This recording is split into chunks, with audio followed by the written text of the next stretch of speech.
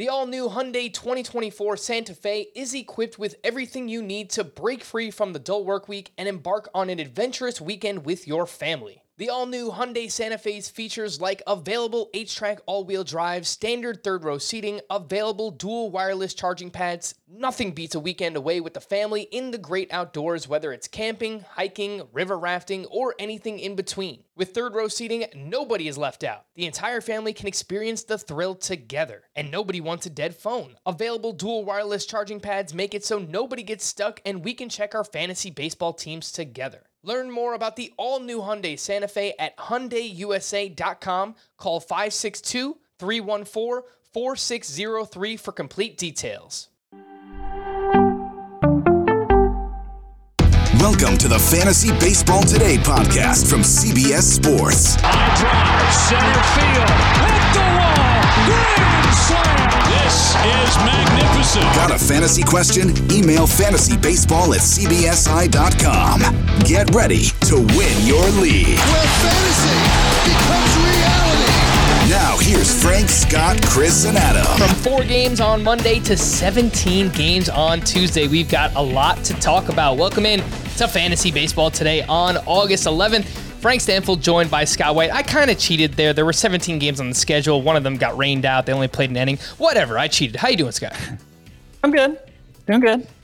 Good to hear. Good to hear, Scott. It's a very late start here. Lots of West Coast games as well, so apologies, but we needed the data. Let's do it. Let's talk about the games. Oh, my goodness gracious.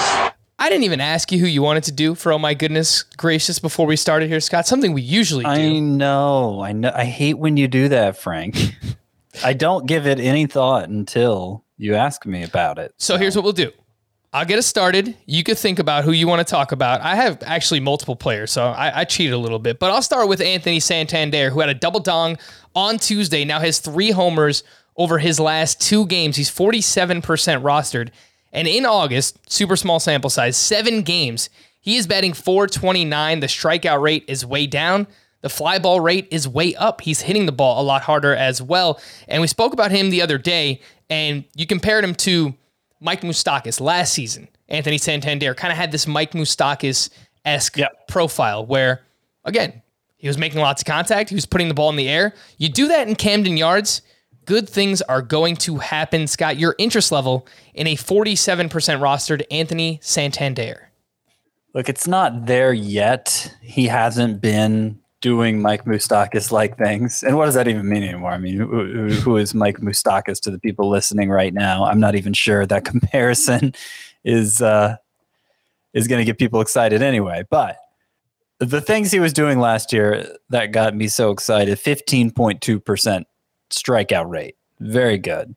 And putting the ball in the air a ton, which, you know, to some degree that works against the batting averages you're gaining, the batting average points you're gaining with the low strikeout rate, all those fly balls. But it of course helps you put balls over the fence too, which is the most valuable thing of all. So, you know, strikeout rate's significantly higher this year.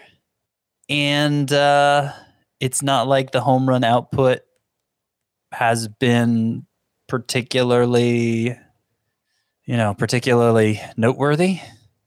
So 3 home runs in 2 days. I'm not sure that's really moving the needle for me. That's fair. Again, it's a super small sample size. I'm paying close attention to this to see if it carries on throughout August. Again, it's only been 7 games. It's a small sample size, but throughout this month, the strikeout rate is way down again. And the fly balls were actually up in July as well. So if he keeps that up, I'm thinking good things are going to happen for Anthony Santander hitting in Camden Yards. Let's rank Santander with a couple of other outfielders who had big games on Tuesday. Rafael Ortega went 4 for 7 across 2 games with a stolen base. They had a doubleheader on Tuesday. He's now batting over 400 in 25 second half games. He is 40% rostered. And then Lorenzo Cain went 1 for 3 in game 1 of that doubleheader with his 4th home run of the season. He is batting .341 with 1 homer, 3 steals in 11 games since coming off the IL, 25% rostered. Scott, ranks Santander, Ortega, and Lorenzo Cain. I would definitely go Cain number 1. Cain is doing his usual Cain things, making contact at a high rate.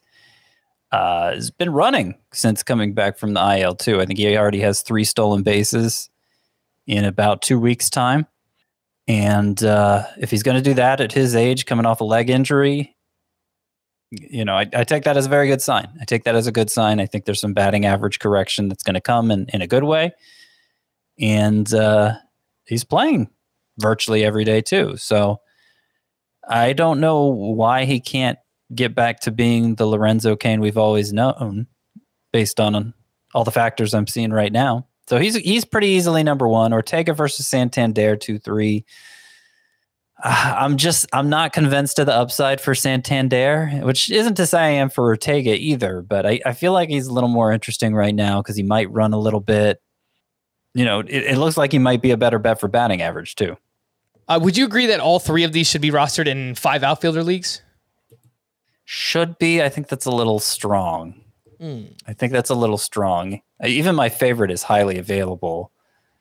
I think Cain needs to be rostered in 5 outfielder leagues. I'm not saying you can't roster Ortega or Santander in 5 outfielder leagues, but it wouldn't surprise me if I didn't have room for them either. All right. Oh my goodness gracious for you, Scott. Did you pick a name out yet? Yeah, I did. You don't sound very excited. Well, I'm not sure what to say about Matt Barnes. He had some trouble. He had some trouble in a tie game for the Red Sox against the Rays. Gave up 4 earned runs, 2 hits, 2 walks. And that was after a blown save in his previous outing, 2 earned runs in a third of an inning against the Blue Jays. And now in 5 appearances this month, he's given up a total of 7 earned runs, which isn't great. Isn't a great time to be imploding here as a closer. Now that we're in the home stretch, his ERA has suddenly ballooned to 3.52. I'm not sure anything's wrong with him. I'm looking at it now. Spin seems about the same. Velocity's fine. I'm not sure there's really anything wrong with him, but this is how it goes for closers sometimes, where you can just have a rough patch and suddenly your job's in jeopardy. Of course, overall, Barnes has had an amazing season in spite of what his ERA is now. His numbers have been fantastic up until very recently here. So, and I'm not saying the Red Sox are for sure going to make a change, but it wouldn't surprise me if they at least hesitate to go back to Matt Barnes. Somebody like Adam Ottavino, he's gotten 8 saves just filling in for Barnes here and there. So it seems like they already have a comfort level with him in that role. I'd be a little worried right now if I had Matt Barnes. I'm not saying like drop him or anything, because we're talking like top 5 potential. That's what he's been for most of the season, but it's been really rocky lately. That is insane that Adam Ottavino has 8 saves this season, even with Matt Barnes having 24. Yeah. 32 total saves for the Red Sox this year. That is a massive amount. It's only August 11th. So that's a pretty big amount there for the Boston Red Sox. Anyway, for Matt Barnes, I don't really see why he's struggling, because the ways he usually struggles are with walks. And that hasn't been an issue for him all season long. He's at 2.7 walks. He did have 2 walks today. So, right. Okay. But before this, his other struggles, it hasn't been walks. So even with today, 2.7 walks per 9, like that's not bad for a reliever. So, and the strikeouts have still been really good for him. So, yeah, it doesn't take much. Relievers don't pitch many innings just by the nature of the role. So it doesn't take much of a hiccup to really for things to start for the numbers to go askew, and that's why. That's why it's so volatile. I think Matt Barnes is still their best reliever. Not knowing everything that's going on with him, I think they should probably just stick with him, but I'm not sure they're going to.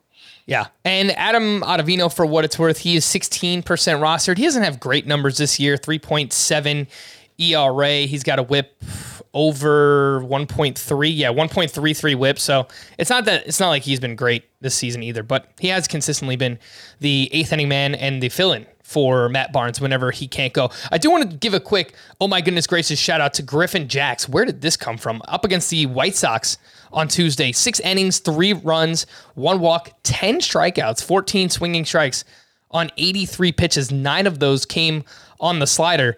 His previous 2 starts, Scott, he had a 4.4% swinging strike rate. So I really don't know where this came from with Griffin Jax. He's only 6% rostered. Anything to see here? Well, you only cited the previous 2 starts. Go back one more start. And I know he got sent down to the minors for a start prior to the previous 2. So, that's probably why you broke it up that way. But 3 starts ago, Griffin Jax had 16 swinging strikes. So now 2 of his last 4 starts, he's had a lot of whiffs for some reason. Now, he didn't even have a strikeout per inning in the minors. The overall numbers, the ERA and WHIP, they were pretty good, 332 and 118.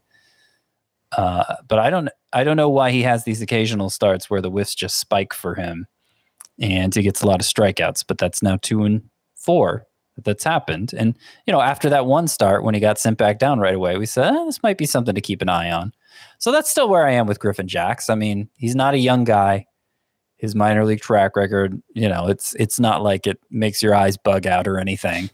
So I don't suspect there's much here, but if next time out he does something similar, I might start to change my tune. Griffin Jax, he is 26 years old again, 6% rostered. Throw him on the scout team. That's what we say for guys like Griffin Jax. If you play in a deeper league, 15-team roto, AL only, probably should already be rostered in AL only, but you could take a shot in those deeper leagues. But anything shallower, throw him on the scout team. Before we hit the news and notes, we'd like to welcome another fantasy football podcast to the CBS Sports family, Fantasy Football Today DFS. Get ready to dominate daily fantasy this year with optimized lineups, stacks, perceived ownership, leverage plays, and more. Join Mike McClure, Sia Najad, and me, Frank Stanfield, 2 times per week in the FFT DFS feed. Our first episode actually dropped on Tuesday. If you want to go check it out, we talked about cash game strategy for NFL DFS with a very early look at week 1, some lines and some salaries on DraftKings and on FanDuel. You can download and follow the Fantasy Football Today DFS podcast on Spotify, Apple, Stitcher, or wherever you listen to this podcast. And speaking of which, starting next week, I'm sorry, apologies in advance, but this podcast and Fantasy Baseball Today in 5, they're not going away. Only once a week they're going away. So we are moving to 4 days per week starting next week. We'll still be doing live streams Sunday night, and then Tuesday through Thursday night. You can expect a podcast in your feed on Monday, Wednesday, Thursday, and Friday for both Fantasy Baseball Today and Fantasy Baseball Today in 5 starting next week. Again, apologies in advance. We do appreciate all of your support, but in all honesty, it's just getting tougher with football coming and putting out more football content and trying to keep up with everything that's going on with baseball. God bless Adam Azer, because I don't know how he did this for as long as he did. That guy is just built different because it's hard, man. It is hard to keep up with. Don't be football. Modest, Frank. Everyone wants a piece of Frank. That's why this is happening. Everyone wants a piece. Is that true? Is that what they're saying, Scott? I don't know. Look, they're having you host this what is it called? Fantasy Football Today DFS. Yeah. They didn't ask Adam Azer to do that.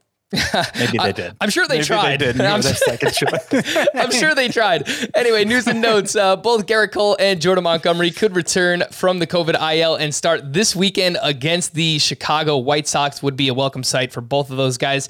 Mookie Betts is still dealing with his right hip issue and may be placed on the IL on Wednesday. So there was a stretch there where Mookie Betts looked like he was coming around, went on the IL. And you know what happened? They moved him back to the outfield. Things were going fine at second base. He was making plays on the left field side of the bag, and he was hitting great. And they put him there because they thought it would help keep the hip healthy. And then the first time he goes out to the outfield, suddenly he's being removed with more hip trouble. So, one appearance short of picking up second base eligibility, and now many games short of being in your lineup. I don't know how long he's going to be out, but that's frustrating. Very frustrating. Yeah, you're right. 4 games at second base this season on CBS.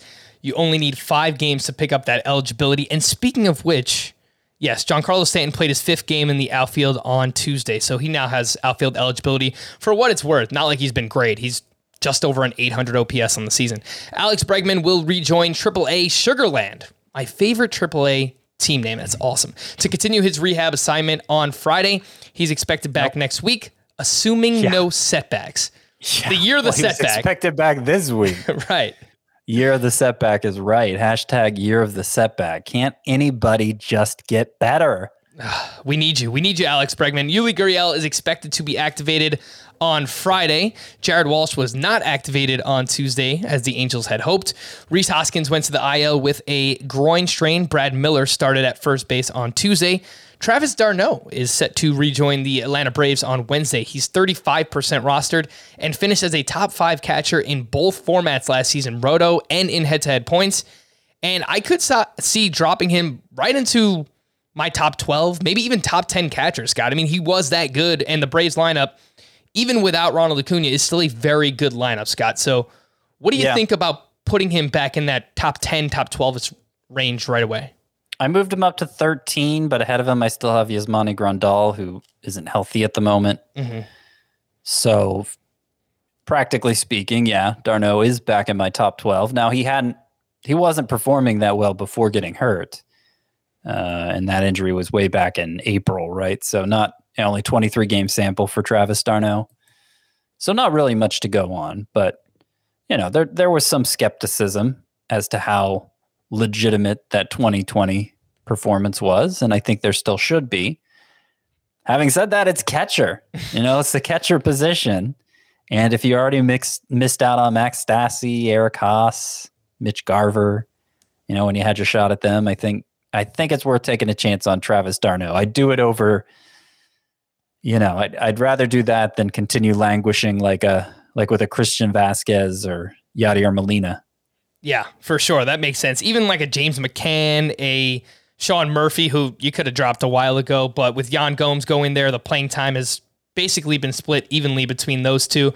Looking at the rankings, I think I'm probably going to drop him right into 12, just behind Omar Narvaez and Elias Diaz, who I moved way up, but he's just absolutely crushing the ball right now for the Colorado Rockies. Raimel Tapia was placed on the IL with a right big toe sprain. Connor Joe started in left field on Tuesday. Ross Stripling left Tuesday's start with left abdominal discomfort. Mark Hanna left with eye irritation. Akil Baddoo left after a pretty scary collision with center fielder Derek Hill, where they were basically running full speed trying to catch a ball in left center and just collided with each other. So I hope everything's all right with both of those guys. Justin Turner is not expected back until Friday at the earliest.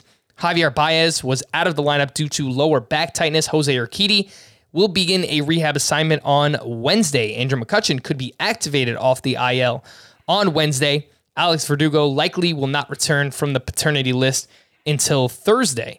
Matthew Boyd will begin a rehab assignment at AAA on Thursday. He's 41% rostered, but Scott, I would imagine you don't have much interest in Boyd because you didn't really like him earlier in the season anyway. You got it.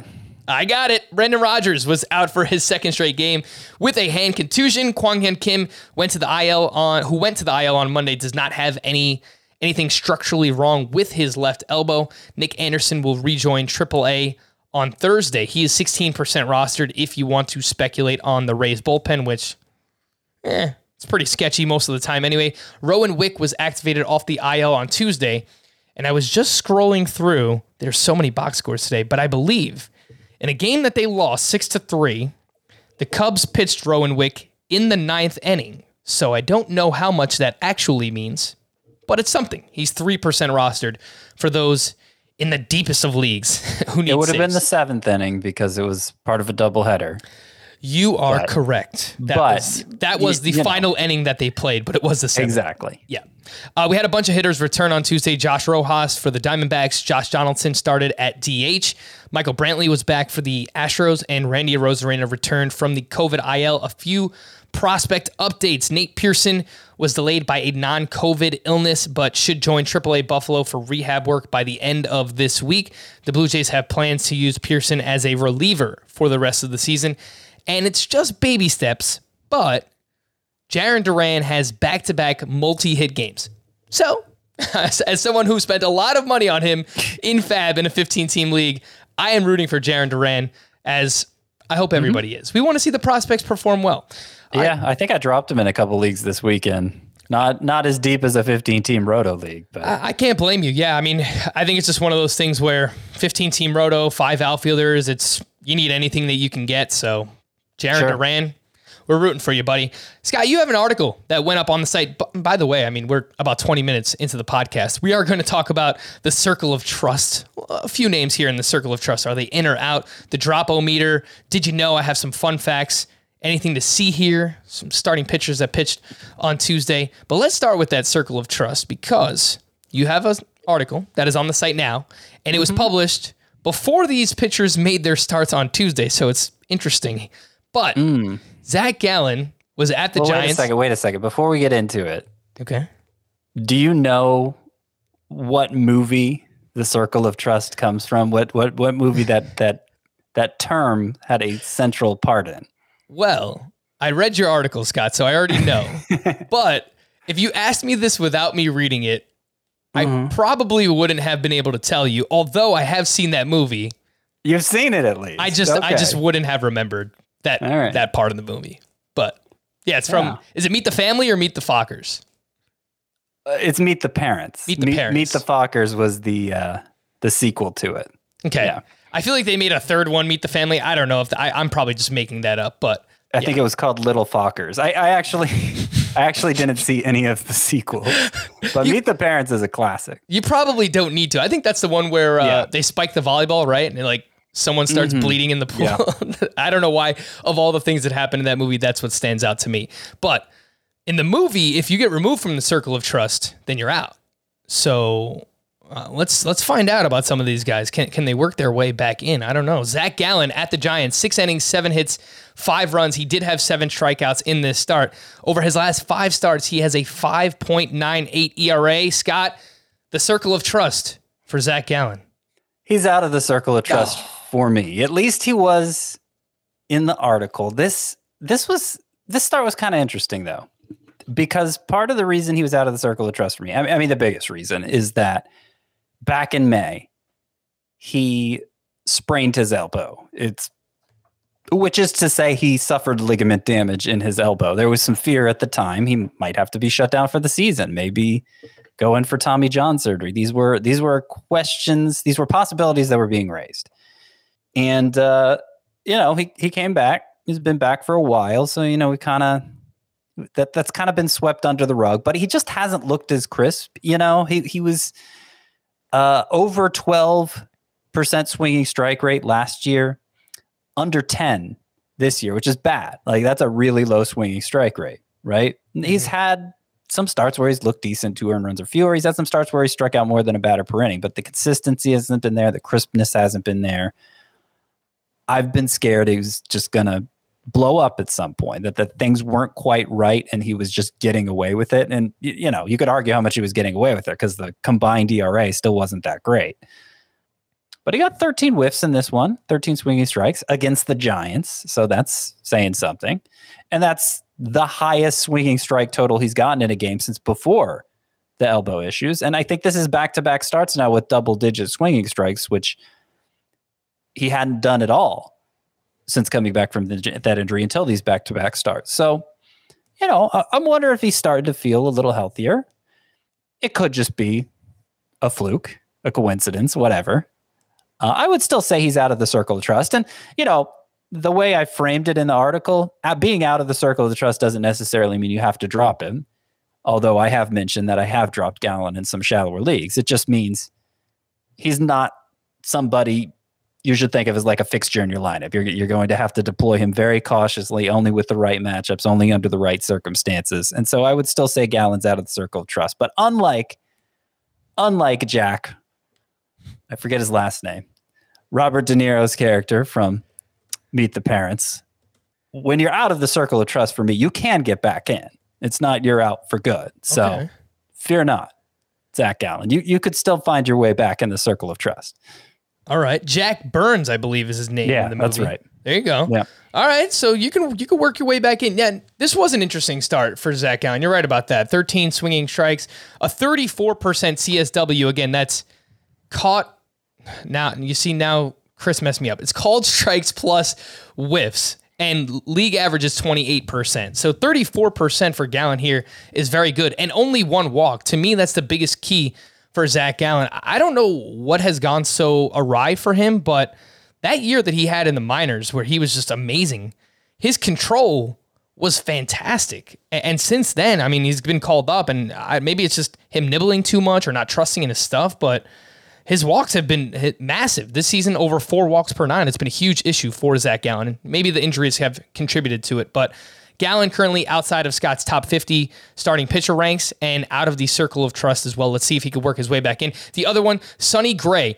And Sonny Gray is actually very similar to Zach Gallen in that they get a good amount of strikeouts. They don't go deep into their starts, but they just walk way too many guys. And Sonny Gray at the Braves on Tuesday, 5 innings, 3 hits, 2 runs, 3 more walks, did have 8 strikeouts, only 8 swinging strikes on 89 pitches. However, the velocity down between 1.1 miles per hour and 2.4 miles per hour on each of his 4-seam, sinker, slider, and curveball. Don't like to see that. The ERA is at 4.40. The circle of trust for Sonny Gray. You're picking all the bad ones. Sonny Gray's out of the circle of trust for me too. He's out. He's out, yeah. And then this is kind of an uncomfortable one because if he qualified, he would be 5th in xFIP. And, if I'm going to cite any single stat as a predictor for as a predictor for a pitcher going forward, it would be xFIP. That would be the single stat. If you were limiting me to just one, that would be the one I'd pick. So it's uncomfortable going against a pitcher whose xFIP is that good. But,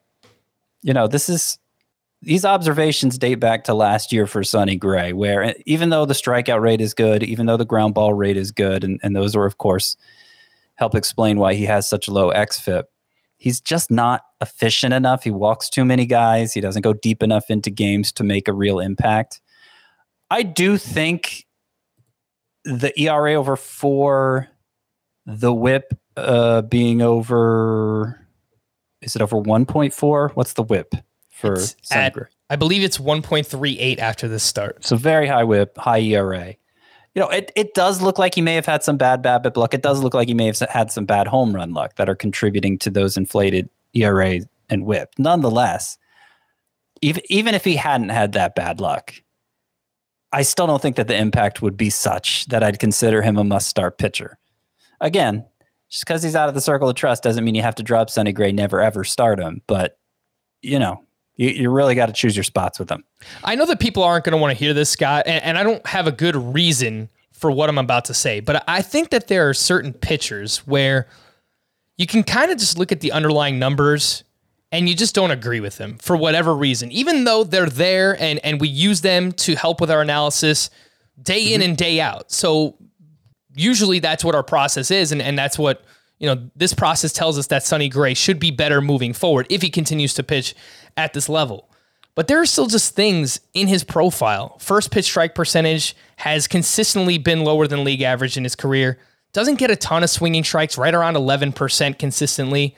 His chase rate is not very good. I mean, there are just things where if you watch Sonny Gray, he's very inconsistent. So I hear what you're saying, and I don't know if that's like a good enough explanation, but there are just a few players for me. No, I mean, there's if there was a perfect stat for predicting how good a pitcher could be, then this would be way easier than it is. And right. Whoever invented that stat would be a millionaire. That is correct. If not more. So yeah, I mean, Lance Lynn's a good example of the other direction. His xFIP this year is 383. His xFIP last year was 434.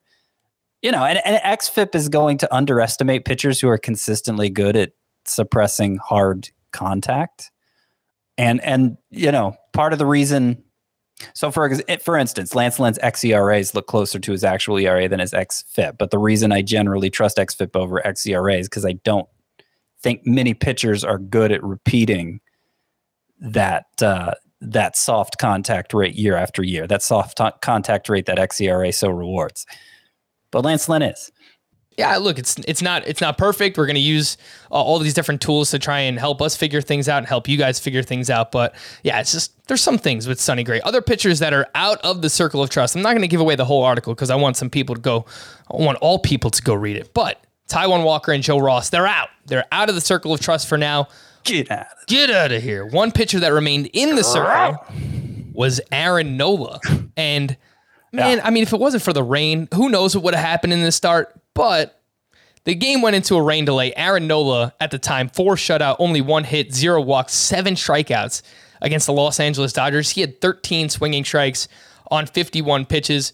I don't know how the start would have ended, but it looked like it was trending towards being one of, if not, Aaron Nola's best start of the season. So let's keep it up. Let's keep it up. He looked like he belonged in that circle of trust, which is just where I left him. As we've said the last few times we've talked about Aaron Nola, basically everything looks as good as it ever has for Aaron Nola, except the fly balls and the home runs. And he's talked about struggling to get his fastball down. That would certainly explain both of those numbers. Somebody who's used to, whose success has come from pitching down in the zone. But the home runs have, his previous start wasn't that good, but he gave up only 1 home run in it. And I think this is, if we include today's start, abbreviated though it was, I think that's 4 straight starts where the home runs have really not been an issue anymore. So I think he's getting back on track with that. And if that's the case, as good as he's been at missing bats and avoiding walks this year, Aaron Nola, from today forward, it's not a stretch to say he could be a top 5 pitcher from today forward. It's not a stretch to say he could be the number 1 pitcher. That's obviously, asking for a lot of things to go right, but he has that kind of ability, does Aaron Nola. The rain also cut short starts by Max Scherzer, who was pitching very well. Carlos Carrasco, who only pitched 1 inning, he allowed a 3-run homer to Juan Soto. So maybe it was a good thing that game got cut short for Carlos Carrasco. We're going to take a quick break, but when we return, we're going to fire up the Drop-O-Meter here on Fantasy Baseball Today. If you've ever been in the market for a new home, you know home shopping can be a lot. There's so much you don't know and so much you need to know. What are the neighborhoods like? What are the schools like? Who is the agent who knows the listing or neighborhood best? And why can't all this information just be in one place? Well, now it is on Homes.com. As somebody who's been through this, I can tell you these features are so incredibly valuable. They've got comprehensive neighborhood guides and detailed reports about local schools, and their agent directory helps you see the agent's current listings and sales history. The area you live in is just as important as the house itself. You can get to know a neighborhood without ever setting foot in it. Say you're a really active person. You could find out about the nearest parks. Do they have a baseball field? Maybe you want to join a softball league like Chris and I play in. Also, Homes.com collaboration tools makes it easier than ever to share all this information with your family. It's a whole cul-de-sac of home shopping information all at your fingertips. Homes.com. We've done your homework. Worn by players like Michael Harris to meet the demand of elite ball players, the New Balance Fuel Cell 4040 V7 is a versatile option. The 4040 V7 is built for the athlete who needs responsiveness and ability to cut and run at their full speed. The model features a fuel cell foam underfoot and a synthetic and mesh upper to provide breathability, comfort, and a snug fit as you round the bases. The fuel cell midsole features nitrogen-infused foam specifically designed to propel athletes forward. Learn more about the 4040 at newbalance.com. All right, let's quickly just start with those 2 starting pitchers who are out of the circle of trust now. Scott, you mentioned just because they're out doesn't mean you have to drop them, but first off, for Zach Gallen, he's still 87% rostered. What is the drop-o-meter for him? I would say for Zach Gallen, the drop-o-meter is lower today than it was yesterday. I will put it at about a 5. A 5. So yeah, straight down the middle. How helpful is that? 10-team leagues, maybe some 12-team points leagues? Yeah, I mean, anything where you got more than 300 players roster, I can't imagine you're going to be dropping Zach Gallen. But in the 250 range, you may have already been pressed into doing that. What about Sonny Gray? I hate to be boring, but I'm going to say 5 again. Would you drop either for Logan Webb or Josiah Gray? Boy, I just moved both of those guys up. I can't remember where I moved them in relation to Gray and Gallen. Here real quick. You have Zach Gallen at SP 52. You have Logan Webb at 55, just ahead of Sonny Gray. Okay. So here's how I rank them. Gallen, Logan Webb, Sonny Gray, Josiah Gray. That's how I rank them. And they're all very close. They're all within 10 spots, 8 spots. You have John Gray and Josiah Gray ranked back to back. It's definitely not confusing at all, Scott. Yeah, I abbreviate what I've. Here's the thing. So, Sonny Gray versus John Gray, I could always just in my notes here write J Gray or S Gray, right? Now that Josiah Gray's here, I can't just go with J Gray. And I can't go J-O Gray either. That's right. I got to either spell out John Gray or go with Joss Gray. And that's just, that's just a great day for everyone. That's asking too much. All right, Drop-O-Meter. I've got a few hitters here that are really struggling in the second half so far, which is right around 20 to 25 games. But Matt Chapman is batting 156 in the second half. He's got a 42% strikeout rate. Earlier in the season, Scott, we said you could drop Matt Chapman. And then there was a couple of weeks stretch there where it looked like we were going to regret that decision. And then now he's been blah again. He's still 87% rostered as Matt Chapman. That seems high. Third base has been a surprisingly difficult position to fill. For the second straight year, there have just been tons of players there who haven't lived up to expectations. And I guess I can understand why Matt Chapman is so rostered, still considering, but still a little high for me. I'm trying to look up the strikeout rate. Yeah, 35.1% in July, 46.2% in August. That's been way up all year. It doesn't seem to be getting better. I'm hopeful it's just because he was rushed back from hip surgery in the offseason. And hopefully he can get back on track next year. Still only 28. But I don't know. Not feeling it this year, though, for Matt Chapman. Where does he rank? 1 to 10. Drop-O-Meter. On the Drop-O-Meter, I will go. I'll go 8. 8. So would you drop him for Abraham Toro Hernandez?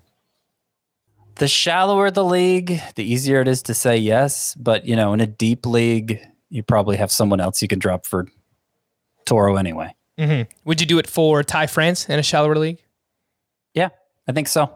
All right. Next up, we have Alex Wood. A little questionable on this one. I don't know where I stand still. I'm trying to figure out Alex Wood. I went to the game last week on Thursday, Diamondbacks Chase Field. I saw Alex Wood get ripped by the Diamondbacks, pitches against them again today. Goes 6 innings, but he allows 5 runs, did have 5 strikeouts, only 5 swinging strikes on 82 pitches. His last 5 starts, Alex Wood has a 6.10 ERA, the Drop-O-Meter for Alex Wood. I think it was one hitting the Diamondbacks through the first 5 innings, and then it all came apart in the 6th. Sure did. Let's say 7 for Wood. The format that'd be really hard to drop him in is a points league because he has relief pitcher eligibility and starting pitchers you can put in that relief pitcher spot in that format can be very valuable, at least when they're in line for 2 starts, as he was this week. He still mixes in some good starts, but it's been pretty uneven of late. And his previous 4 outings were all less than 6 innings. Next up, we have Max Kepler, who's batting 180 in the second half. Another offer on Tuesday. He's 79% rostered. I'm sorry. Say that one more time. That I got an auto-playing video here. Max Kepler. All right, Max Kepler. He's probably let's say 7 for him too. Next up, Casey Mize. He was at the Orioles on Tuesday. 4 1/3, 5 hits, 4 runs. Velocity down on all 5 of his pitches between 1.1 and 2.4 miles per hour. He's allowed 4 runs in 3 of his last 4 starts.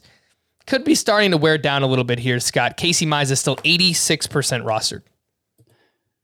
Yeah, I kind of defended him after his last start, but I'm not going to do that this time. I will give him on the Drop-O-Meter an 8.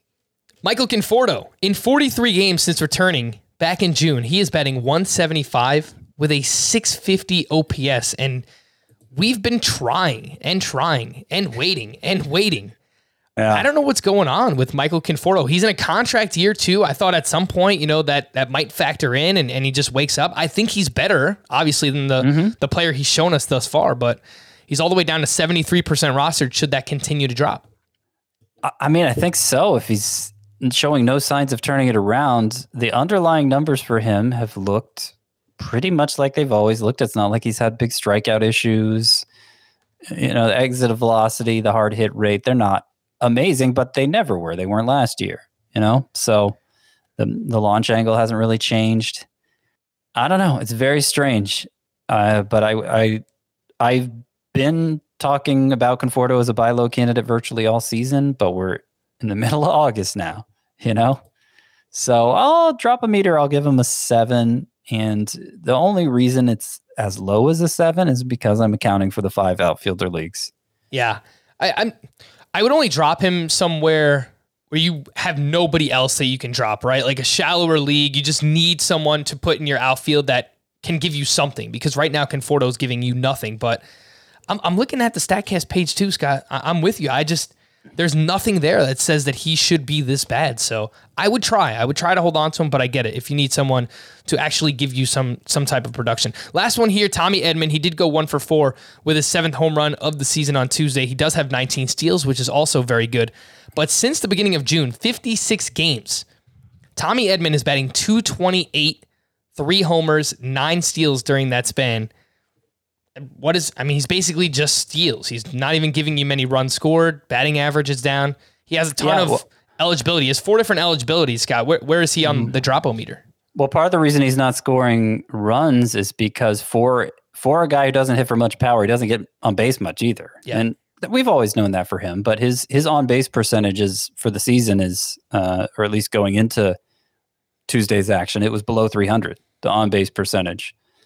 So Drop-O-Meter for Tommy Edman. Let's go 8. Obviously, if you play in a league where, like a standard roto league, and steals are such a priority for you at this stage of the season that you're willing to take the hit in the other offensive categories, then, I can see how Tommy Edman is still a really useful player for you, but he's not somebody that really deserves to be protected right now. All right, so a good amount of players that you can drop. Usually we don't get that high on the Drop-O-Meter, but some high numbers for a lot of players here today. Did you know? I have some fantasy fun facts, some statistical tidbits for you. Salvador Perez had a double dong on Tuesday. He's now up to 29 home runs, which is a new career high. It's only August 10th. Did you know that Tuesday was the 10-year anniversary of his Major League debut, Scott? I did not know that. That's right. Salvador Perez. It feels like just yesterday, right? He called up. But 10 years now in the bigs, and the power has been phenomenal for him. 29 homers. Again, he is the number 1 catcher by far this season in both formats. Doesn't matter that JT Realmuto is going to give you his 6, 7, 8 steals. Salvador Perez is crushing it. X-slug, exit velocity, hard hit rate, all in the 91st percentile or better this season for Salvador Perez. He has a career high hard hit rate.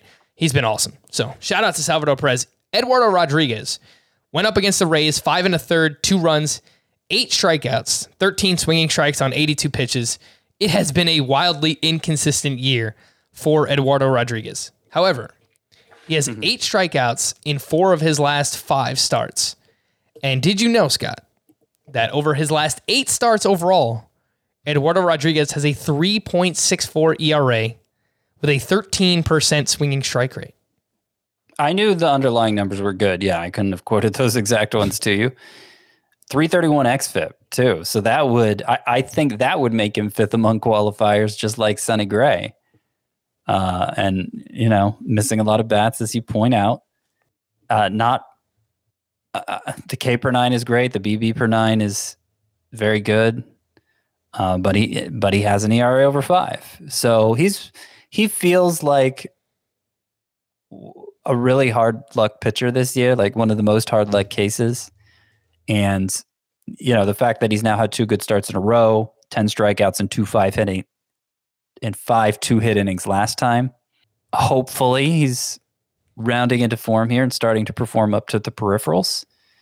So, I'd rather have Eduardo Rodriguez than not have him based on all that. Yeah, he's 85% rostered, so more likely than not, you're not going to be able to add him at this point. Yeah. But if you held on, the fact that over the last 8 starts, the numbers are finally kind of bearing out a little bit, I feel pretty confident in Eduardo Rodriguez. It's pretty impressive that he's rostered in that many leagues, considering he has this 5.24 ERA, I think people might actually be listening to us, Scott. Someone, somewhere. Yep. Did you know David Fletcher, over his last 7 games, he's batting .344 with 5 steals. he is now up to a career-high 10 stolen bases. So nice to see Fletcher running a little bit here. It enhances his value, obviously, for category leagues. He's usually good for points leagues because he doesn't strike out. He makes a lot of contact and gives you a lot of volume as well. Dylan Carlson, this one's a little bit more interesting. 3 more hits on Tuesday. He's still 85% rostered. Did you know his last 19 games, Dylan Carlson's batting .303, 5 homers, 1 steal, fly balls, and hard contact way up. Only an 18% strikeout rate during that time. So people held on to Carlson here, Scott, and it seems like they might be rewarded down the stretch based on this recent 20-game stretch. Yeah, if it is now going to be normal again, that top prospects breaking into the league are going to need a long adjustment period, as opposed to the almost zero adjustment period that most of them needed in recent years. If that's not just a temporary change owed to the loss of a minor league season last year, but for whatever reason, these guys are going to have a tougher time breaking into the big leagues, then we're going to have to recalibrate for that in terms of our own patience level. And maybe that's what Dylan Carlson's demonstrating now. Maybe he's finally putting it together after being up much of last year and, of course, all of this year and doing virtually nothing. Or maybe he's just hot and, a week from now we're going to forget all about him. I don't know. But it's possible. It's possible this is him breaking through. Obviously good pedigree, still very young. We thought he had upside and maybe he's delivering on it now. By the way, David Fletcher, you mentioned .344 batting average over his past 7 games. And I know you're mostly pointing out the 5 steals he had during that stretch, but David Fletcher, going back to June 1st, is batting about .350. That's massive. 58 games. He has been, he has been, he's been money lately. That's why the steals are huge for him, because he's not just empty batting average now. He's leading off. He's giving you some runs scored. He's now giving you some speed. So nice to see David Fletcher enhancing his game, expanding his game rather a little bit more. Last one here. Did you know Brandon Lau did go 3 for 4 with his 25th home run on Tuesday? Over his last 54 games, he's batting .263, 16 homers, 2 steals, 27% strikeout rate, 50% fly ball rate, .263, 16 homers. So great for Brandon Lau. I believe that since the beginning of June. This is who he is, right? The first 2 months he was bad. Since June he's been great. Scott, I moved him up, adjusting the ranks. I'm still in the process, but I've got a lot to adjust. I moved him up inside I believe it's top 12 second baseman now. Might be an overreaction, but I moved him ahead of Ketel Marte.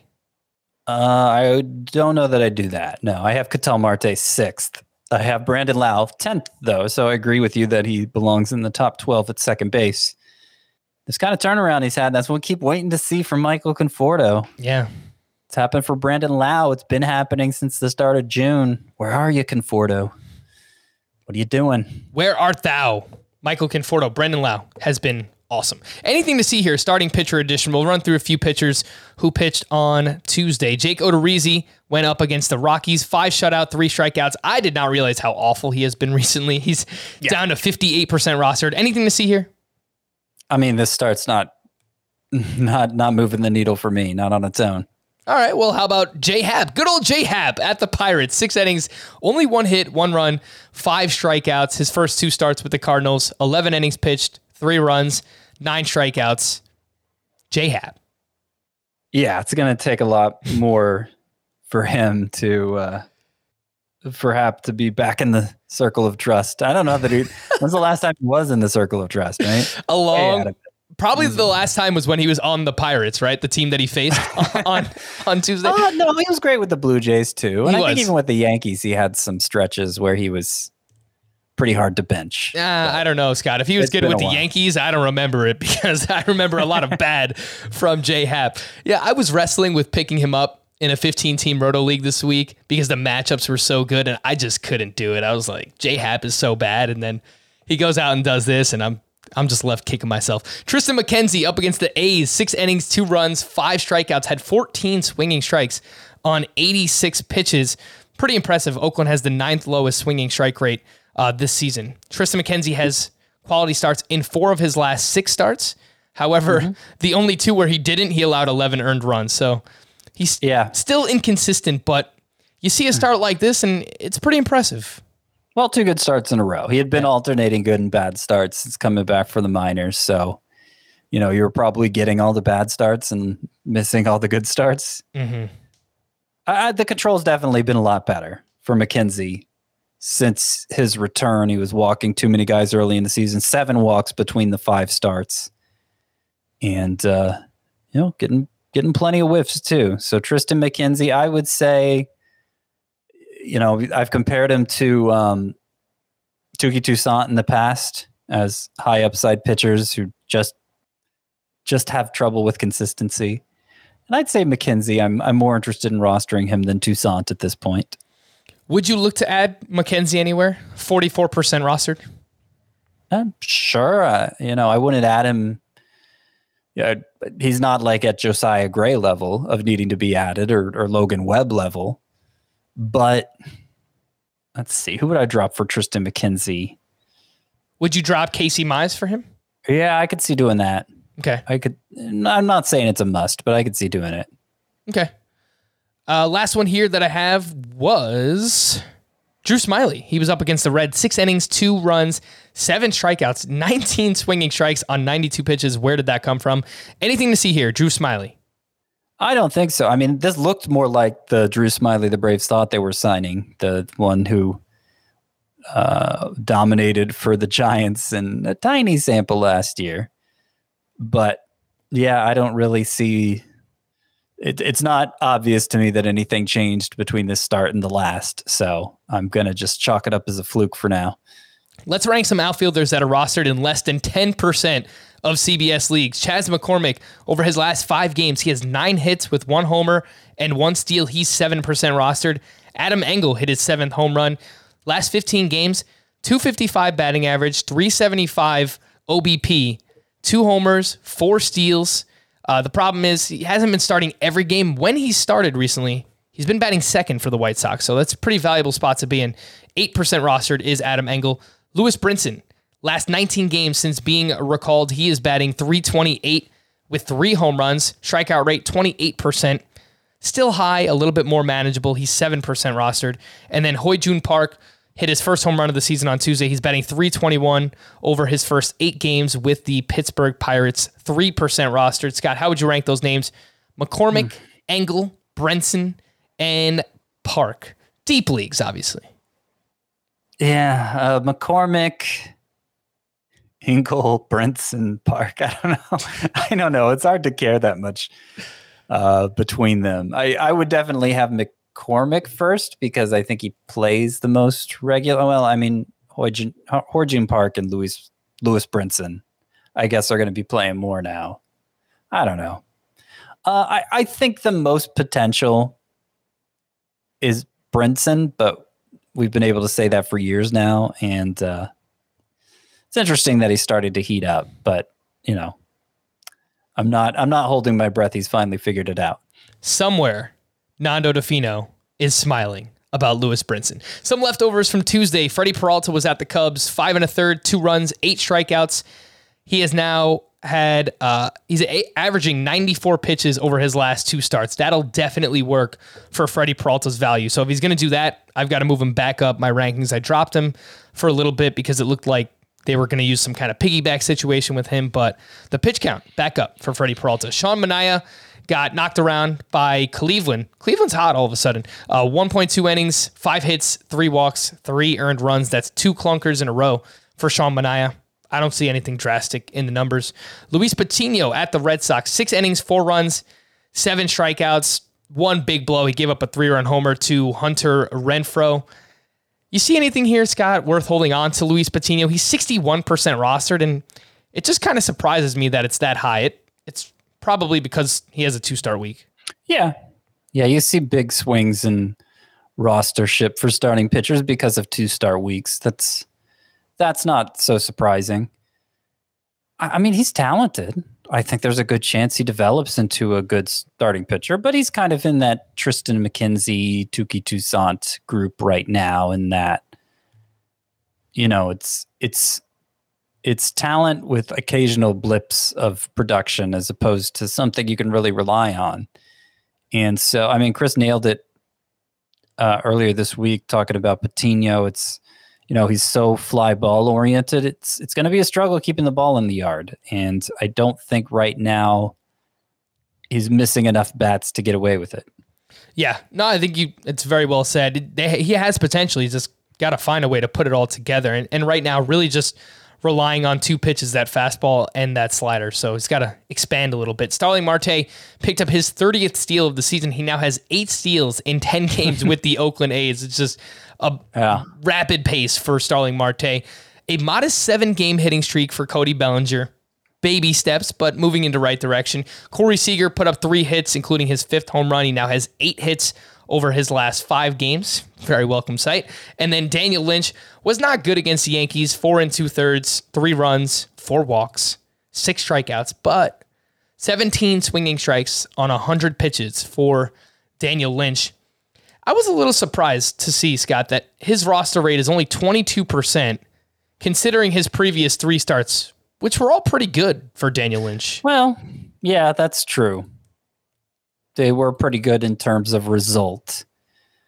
But I think we were less than convinced, and I presume a lot of other people were too. But it is interesting that, what else? The swinging strikes, that's what I'm going to point out. Way up in the last 2 starts. I know the result in this one wasn't good, but 17 swinging strikes, and that was after getting, let me see here, Lynch.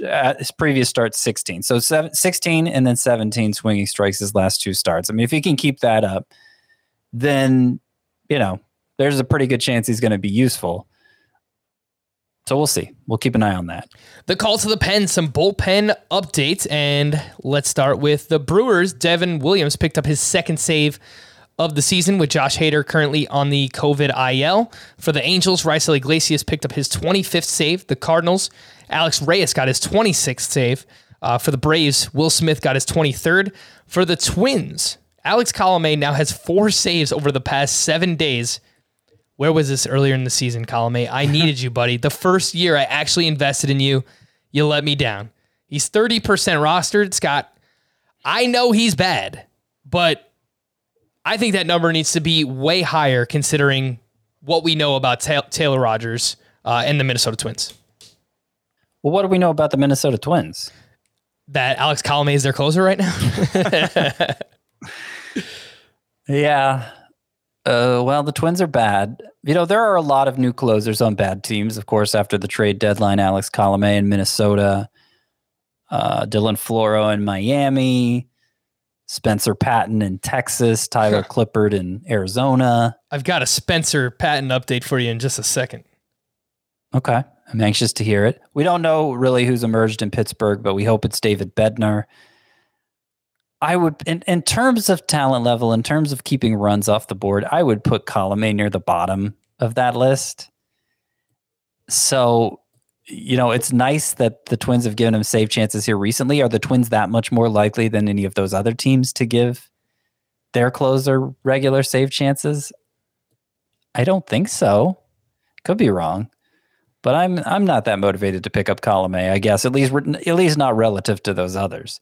Yeah, I mean, again, he's not good, but if you need saves, he's the one that's getting them right now, right? So him and Kyle Finnegan, right? I don't think either one. Yeah, that's another one. Yeah. I don't think either are good pitchers, but they are the de facto closers for their respective teams right now. Scott, if you need saves, would you actually drop Craig Kimbrell for Alex Colomé in a categories league, which just sounds so gross?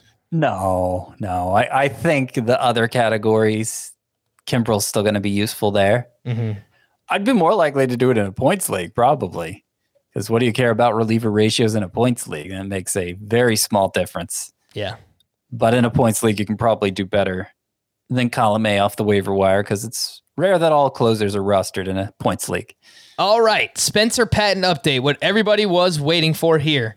Came in the bottom of the 9th in a 1-run game. He walked Jake Bowers. He walked Jared Kelenic. He gave up a single to Cal Raleigh, which loaded the bases. He then walked Jake Fraley, tying the game.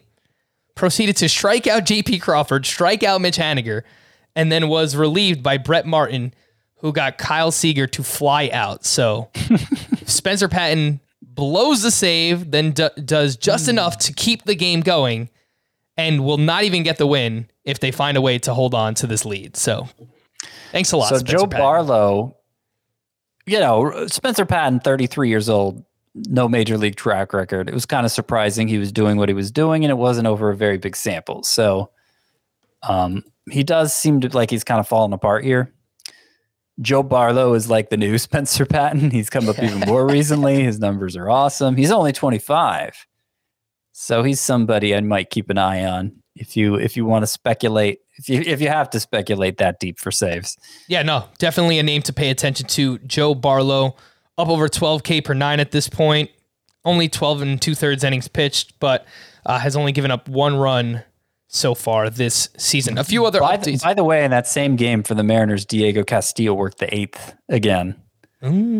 Paul Sewald worked the 9th and actually gave up the lead. He entered a tie game. He allowed a solo home run. So I don't know. I would be interested. I would imagine that it was a tougher part of the lineup. It was, I think that's 9-1-2. Couldn't really tell you what the Rangers lineup is nowadays. Yeah, 9-1-2. So Diego Castillo faced that part of the lineup, and then Paul Sewald came in the 9th, gave up that home run to who? Adolis Garcia, who we just spoke about earlier. A few other updates for Cleveland. James Karinchak allowed a game-tying run in the 8th inning. Emmanuel Clase pitched a scoreless 9. We've said before we think this is very clearly Class A's job for the time being.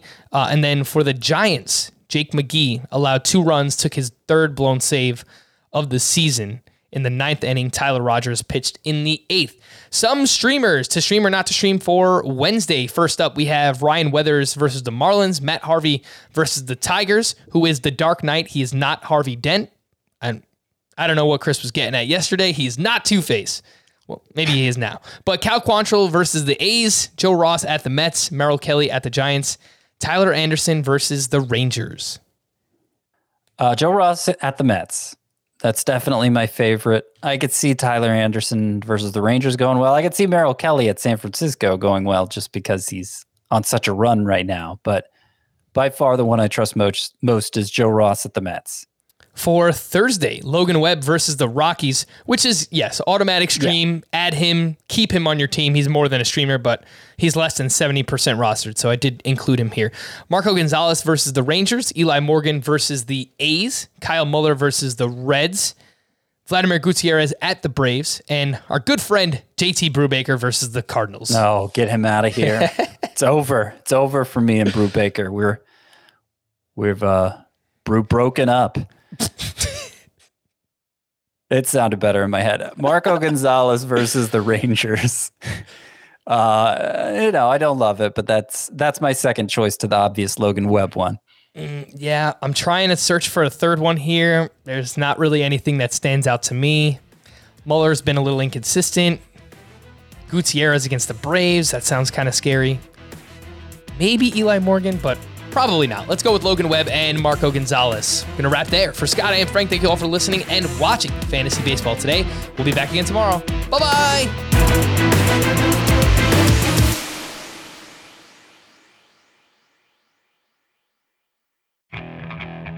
Okay, picture this.